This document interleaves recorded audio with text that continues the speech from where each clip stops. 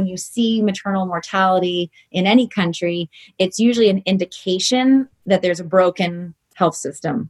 And women and children are the ones who bear the brunt of that broken system. Welcome to the New Shoe Podcast. I'm your host, Vanessa Cornell. I invite you with love into this space to learn and grow with me. And for a brief moment of the day, come home to yourself. In this episode, I sit with my dear friend, Christy Turlington Burns, and discuss one of my personal passions, maternal health. After giving birth to 5 children, it is one of my favorite topics. I could speak about it endlessly. Christy is on the front lines of advocacy for maternal health. She is putting incredible energy and passion into her goal of making pregnancy and childbirth safe for mothers everywhere through her charity, Every Mother Counts. Christy shares shocking facts and statistics about the challenges of our maternal health system, the inequity in the system, and introduces ways of approaching pregnancy, childbirth, and postpartum care that focus on supporting both the mother and the child through the extraordinary process of new life coming into the world. This episode is not just for mothers, it's for everyone who understands that the health of our mothers and babies reflects the health of our whole society. Great to have you here with us. Thank you for being here. I have loved you and our friendship since we met. You have this truth teller in the way that you live your life and the way that you are with people that I've admired. And your mentorship and support of me has been profound and really meaningful for me. So thank you for that. I don't know if I've ever said it to you quite that way. That's sweet. Thank you. But it's been really great for me, and I've admired your work for so long, and I'm so excited to be able to talk to you about it today and share with everybody all the great work that you're doing with Every Mother Counts. And we will do that, and then also talk about what it means to be pregnant right now, whether you're pregnant or somebody you know and love, because you are on the front lines of that, Christy, and I know you have a lot of great information, and we can't wait to share it with everybody. So let's start with your work at Every Mother Counts. Tell us how you started Every Mother Counts, why you started Every Mother Counts. The journey, it has been a long one. I became a mom with my daughter in 2003. She's 16 and a half now. I had a postpartum complication, which is what sort of woke me up to the still staggering statistics or estimates globally that hundreds of thousands of girls and women die every year from complications that are related to pregnancy and childbirth. Before becoming a mom, I had no idea that that was possible. I think like most people, you assume that in the 21st century that it's a very, very rare event when a woman dies in childbirth. But it's really not, and not just the fatalities. It's really like complications that happen that impact you or can traumatize a mom for a long time. So it's so essential to have options in your childbirth providers, in location of your delivery, all things that I was able to have in place by the time I was ready to become a mom. I knew as soon as I knew the facts that there was something that I could do. I could share my experience. I could share some of the learning and the relationships that I'd made over the course of my life to be able to contribute in a meaningful way. And so I didn't intend initially to start a foundation. I hoped to shed light on an issue that people weren't really talking about and didn't know a lot about, but had a connection to. So really just sharing my story, listening to other women and hearing their birth stories, that was the beginning. And then eventually I was able to sort of see some of the work, the incredible maternal health work being done outside of the United States, which inspired me to go back to school and work on a master's in public health at Columbia. And then, of course, in that work, I learned that the US was doing really poorly in maternal health too, which also surprised and outraged me. So it really was kind of this experience, digging in to learn more, making a commitment to do what I could to try to improve access to maternity care, quality maternity care for more women. it's been kind of amazing to just think about the time that's gone in and all of the relationships and all the impact that we've made because of the incredible work that's being done out there, and to be able to identify models of care that are effective, that are respectful, that are equitable, that are really meeting women where they are, no matter where they are. And it's been so important for us to kind of link what's happening at the policy level and sort of where decision makers are, as well as the grassroots on the ground at the front lines. I think we really are in a sweet spot as an organization where we have great relationships in both areas, and that having that ability to bring people together has been able to sort of pave the way for change in a meaningful way. Hearing people's birth stories. There's nothing I like speaking about more than like labor and delivery and my birth story and like, what was your birth story and how did it go? But I realized that there's no space for that conversation. There's almost a taboo around birth stories. It's like, why are we not talking about it? And I love that you're giving voice to those stories, because I feel like that might be part of the problem. You're absolutely right. I mean, there was a time where most people gave birth at home. And when you give birth at home, other children in the house are there, other family members are there to support. You can hear somebody laboring in the next room.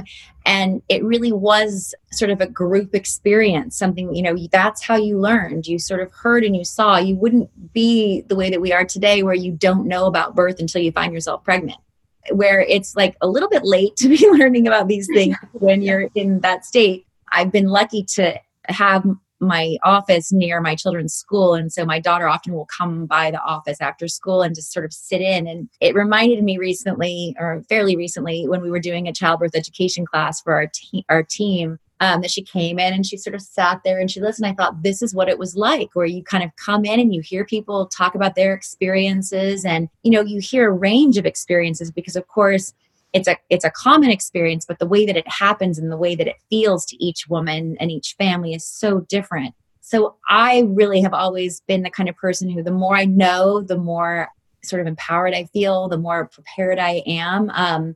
And that gives me a lot of peace. But I think not everybody is that way. I think people might imagine that knowing more is more scary, or too much information to be able to hold on to. And that's the part where I'm a bit like you. Like, I will tell you as much as you want to know, but let me know what your threshold is. Absolutely. Absolutely. I won't tell you anything you don't want to know. Yeah. And I think it also depends on where you are too. Like, if you're, I try to gauge who I'm talking to about this issue. Like, are you thinking about becoming pregnant? Are you newly pregnant? Have you been trying to be pregnant for a long time? Have you lost a child? Like, there's so many different experiences that you want to be mindful as you frame the conversation, just because you want to make sure that you're as inclusive and as thoughtful and as comforting as you can possibly be. Just to kind of bring us to where we are now with this time in COVID, it's been an interesting time, because already, living in New York City, we're in a place in our country that has some of the worst maternal health outcomes in the country. In the United States, there's an average of 3 to 4 times more women of color, or Black women in particular, Native women, who are at risk for dying from complications related to childbirth and pregnancy. But in New York City, it's as much as 12 times more likely than a Caucasian woman. So that already exists. We are already not ranked very highly. And when you think about our city and you think about, the high level of facilities and hospitals and specialties, you wonder, like, how is this possible? So having this be the epicenter, seeing how what this is shown a light on, I think, is that the health systems are broken. We know that in this country, that's when you see maternal mortality in any country, it's usually an indication that there's a broken health system. And women and children are the ones who bear the brunt of that broken system. One thing that we've seen is there's very much the same sort of mission focus that we've always had, which is we want to make sure that every mother has the same access to the highest attainable quality of respectful maternity care. And there are a range of people who can provide that care, and there are a range of places where you can receive that care, but not everybody has access to those options, or has the sense of choice. And I think that's very important that you mention that, because I know that you don't advocate for one type of birth over another type of birth, that you advocate for people to have full information so they can make the choice that makes sense for them. Mm-hmm. So yes, in terms of birth, people have been scared, more scared than they typically are. I mean, I think there's always a little bit of the unknown and some fear that naturally comes with pregnancy and childbirth, whether it's the first time or the fifth time, right? There's this unknown or remembering when you get close of like, oh, that's right, I have to do that again. But I think now, with all of the reports and all of the stories that have been so conflicting and policies shifting and changing every day, sometimes you hear that you can have a partner in the room. Sometimes you hear you're not allowed to have a partner in the room. And that is scary. I mean, you need your support systems in place when you're in this stage of your life. You do not want to be in a hospital by yourself, thinking about, will you be susceptible yourself to getting the infection? Will you be causing harm to your child unknowingly by bringing them into the world in this institution? So trying to find as many alternatives to that if you can. How do you reduce the amount of times that you see a provider early on? We are at a culture that does so much, like almost too much in some ways, with intervention and with, the World Health Organization has a minimum of 4 visits to your provider. That's like 2 prenatal, 1 delivery, and 1 postpartum.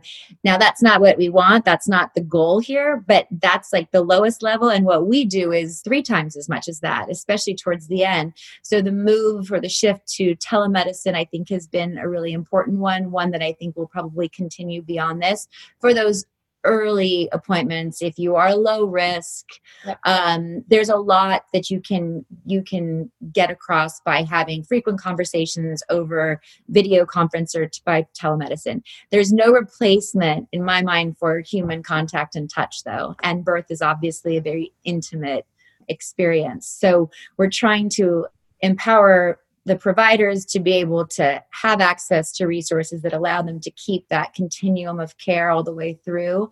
But at the same time, not strain the systems any more than they already are, with having more and more people in environments that they can't be protected in. And then, birth centers, like we haven't had birth centers available in New York City for a couple of years now, since the birth center where I gave birth to my kids closed at Mount Sinai West. There were so many stories out there that were either saying from the provider side, we don't have enough protective gear and we don't feel safe with members of families coming in and staying. And then on the other side, moms going into hospitals by themselves and not feeling that they had the opportunity to have their spouse or a doula with them, to be able to give them that comfort and provide the support that they do. So just kind of trying to simplify that, clarify that for expectant families and moms, and then also to just really clarify who is an essential birth worker and that doulas are a part of that definition. If I could give advice to any pregnant person, it would be to look into finding a doula, regardless of what stage of your birth. You can find a doula into the very last part, and they would just, what they do is they provide this additional support for you and your family. They're a patient advocate essentially, but they can help navigate the health system. They can help. They're experts in their own right, but they don't deliver the baby themselves, but they've worked with every doctor and midwife and nurse and hospital, and they have a lot of knowledge. And what they do also is they really work hard to build a relationship with the patient so that they understand when you're having additional anxiety or, what else is going on in your home setting or in your life that might be adding stress to the experience. And they really are there to kind of handhold and soothe and nurture you through this experience. And that's interesting, because I think there are a lot of people who would never have considered, particularly in New York, having a doula. I think there's an implication with a doula that you must have a natural birth. You have to do it one way. There's a sort of philosophy around a doula. And you're saying there doesn't have to be. It's somebody who can advocate for you in any situation. Exactly. That's exactly what they do. I mean, I'm sure, I mean, when I found my doula, I met a couple actually before we decided. My husband and I, we met with these doulas and we talked to them, and we kind of found somebody that felt like the right fit and match for us, because we spent a lot of time with our doula throughout the pregnancies.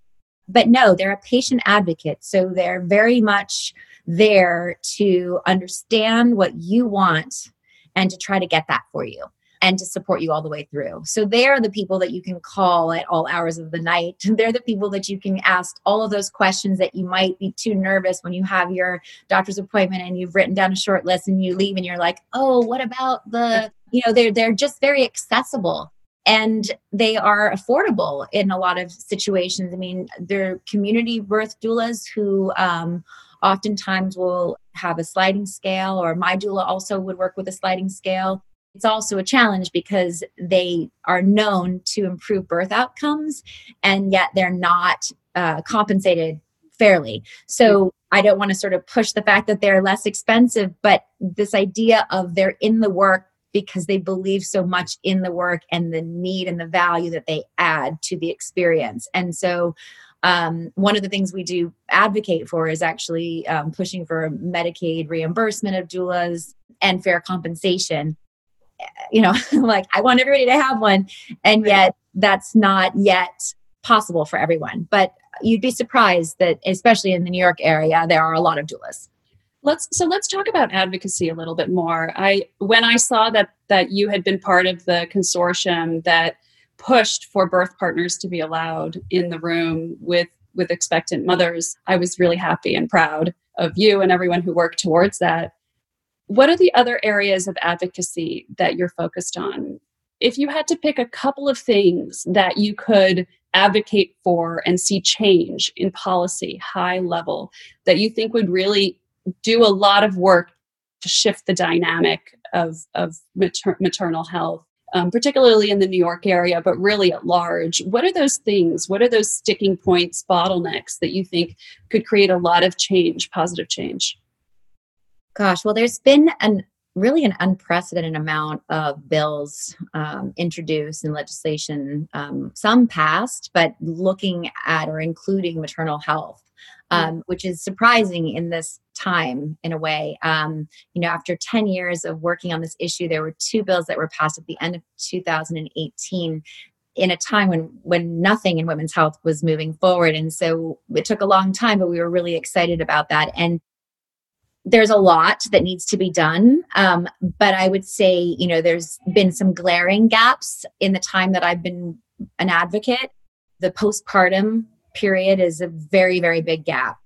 Typically, we don't see a provider, whether it's a midwife or a doctor, for 6 weeks or so after delivery. And a third of maternal deaths happen postpartum. So it's a really important time. It's a time when women feel isolated. It's a time when women don't feel comfortable reaching out, don't understand what's normal, what's not normal, aren't talking enough about what they're experiencing really. And so, there's some legislation that's really been pushing for extending coverage up to a year after the baby is born, which is very ambitious, but it needs to be extended significantly. And so hopefully we'll land somewhere close to that. But, anything but the 6 weeks period that most people have, it's just a dangerous time to not have someone. Right. I don't think anybody who's ever become a mother thinks I need a little bit of support for 6 weeks and then no more, right? I mean, when you become a mother, you need a lot of support. There's so much that's new. There's so much information. There's so much you're insecure about, so many unknowns, so many things happening in your body. So that is, I think it's ambitious, but I agree with you. It's so important. And then the coverage part that I was talking about, I mean, both doulas and midwives people also are confused about what they do. A midwife does the same exact things as a doctor does, but they don't do surgery. So if you have a low risk pregnancy and you're not planning to have a C-section, you are in good hands with a midwife. But we don't have enough midwives in this country yet. We don't have enough people who understand what they do and know that could be a safe and really high quality option. And there are not enough of them to go around. If everyone were to say today, I want a midwife, there wouldn't be enough midwives to be able to handle everyone. And to become a midwife in this country, correct me if I'm wrong, you have to be a registered nurse. Is that correct? Well, there are two different certifications. There is a certified nurse midwife, which is a nurse, and then there's a midwifery degree on top of it. And then there is a lay midwife, which is slightly different. And that has been problematic historically in some respects. It has, but you can easily, when you're looking for a midwife, and if you were looking to what is accessible for you in your state, because again, state by state, it might be different in terms of what is available to you. You can understand better, like, what are you looking for? I mean, to be able to give birth in a hospital with a midwife, they're going to be certified nurse midwives. And home birth midwives might not be, but not always.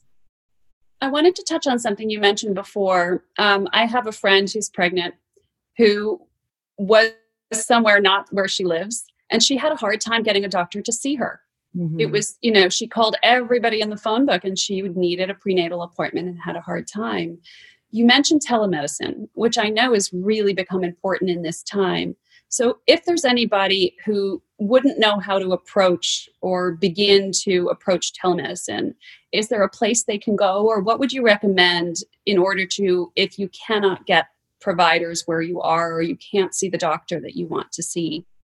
Hopefully you already have some provider in your life, whether it's your regular doctor, an OB-GYN that you see, any kind of provider that you have an existing relationship with. I would start there and reach out first to say, like, are you practicing telemedicine? What do you recommend? I know of a few different platforms that people have been using. The founder of Maven is a friend of mine, and they have been talking about a sort of virtual platform, a virtual clinic for some time. And it's one where you can look in your area. These are midwives, these are doctors, these are doulas, and you can sort of seek them out and have a conversation and see if there's a good fit. I think you do want to still have a phone call or some kind of way to establish, like, is this the right fit for me? Yeah. Before just making a choice and jumping in. If you go the route of looking for a doula, because sometimes a doula can help navigate the choices that you make. I mean, I met my midwives and chose my birth center because of the doula that I hired. You can look for a doula in your area. DONIA is one of the certified doula associations, professional organizations, and you can find one in your area, or through your provider, because a lot of doctors will recommend doulas if you're interested. And then during this time, I've seen a lot of people just say, I will be there for you. Like, you don't have to even be my patient, but if you have questions and concerns, you can come to me. Great. Thank you. We have a couple of questions that I wanted to get to. It's from Carrie. Since the COVID-19 pandemic, I'm seeing many women starting to choose home birth over hospital. Do you feel this could be an opportunity for a real shift in mentality? Thanks and peace. And I wanted to add, is there anyone who shouldn't consider a home birth? I mean, again, if you have any kind of serious medical condition, if you're someone who is considered high risk, then I would say probably not.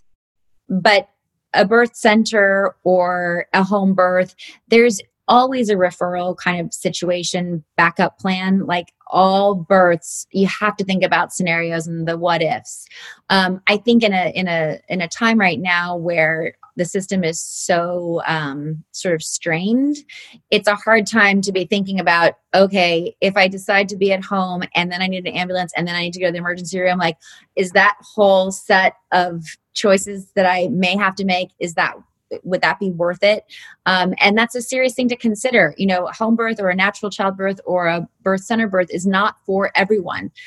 So you really want, in fact, they make you kind of commit to doing additional childbirth work to make sure that you've asked yourself all of those questions.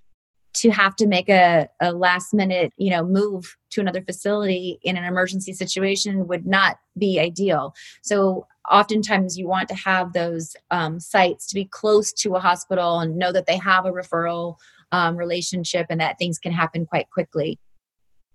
Tell us what you're most proud of in what you've accomplished, either specifically or generally. But, you've come a long way, and brag a little bit to us about what you've accomplished, what you've done.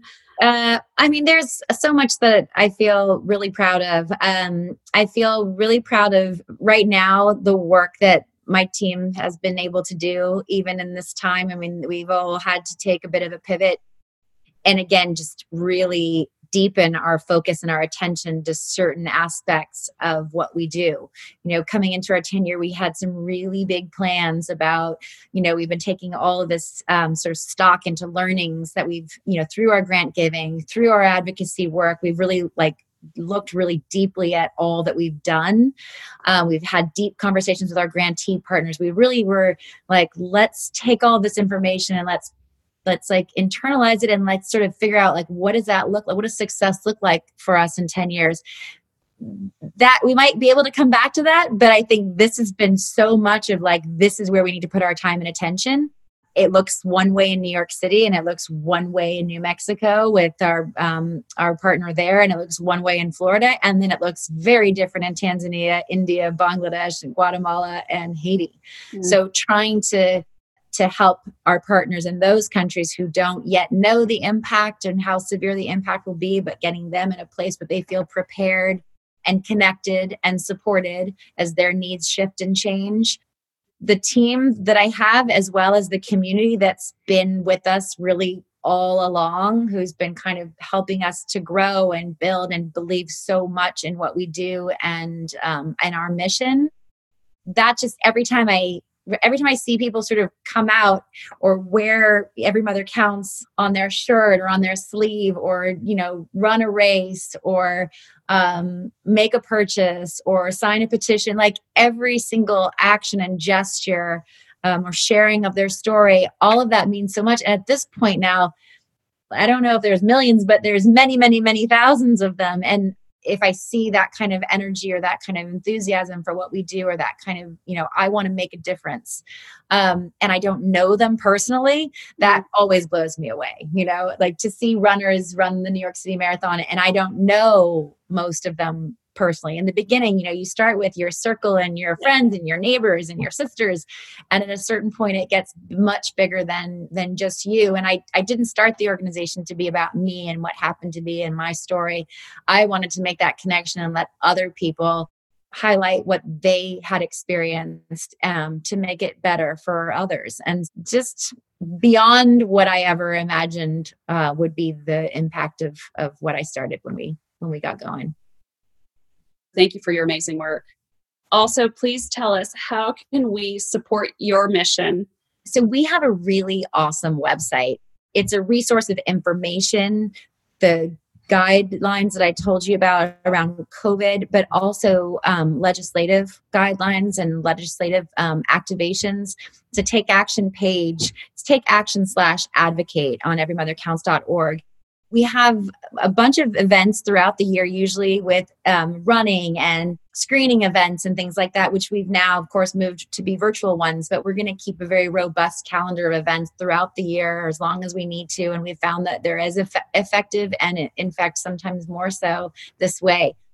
Well, thank you, Christy, for being here today. Thanks for all the work that you do. You really are a tireless warrior in this, and you've accomplished so much. And it's just a pleasure to watch you do what you do and make real progress. It's been such a pleasure seeing you today. As I said, it's just lovely to see your face. Aw, you too. Thank you for listening. If you enjoyed this episode, we welcome you to stay close and discover more of our offerings. Check us out on Instagram @Nushu or visit nushu.com for more.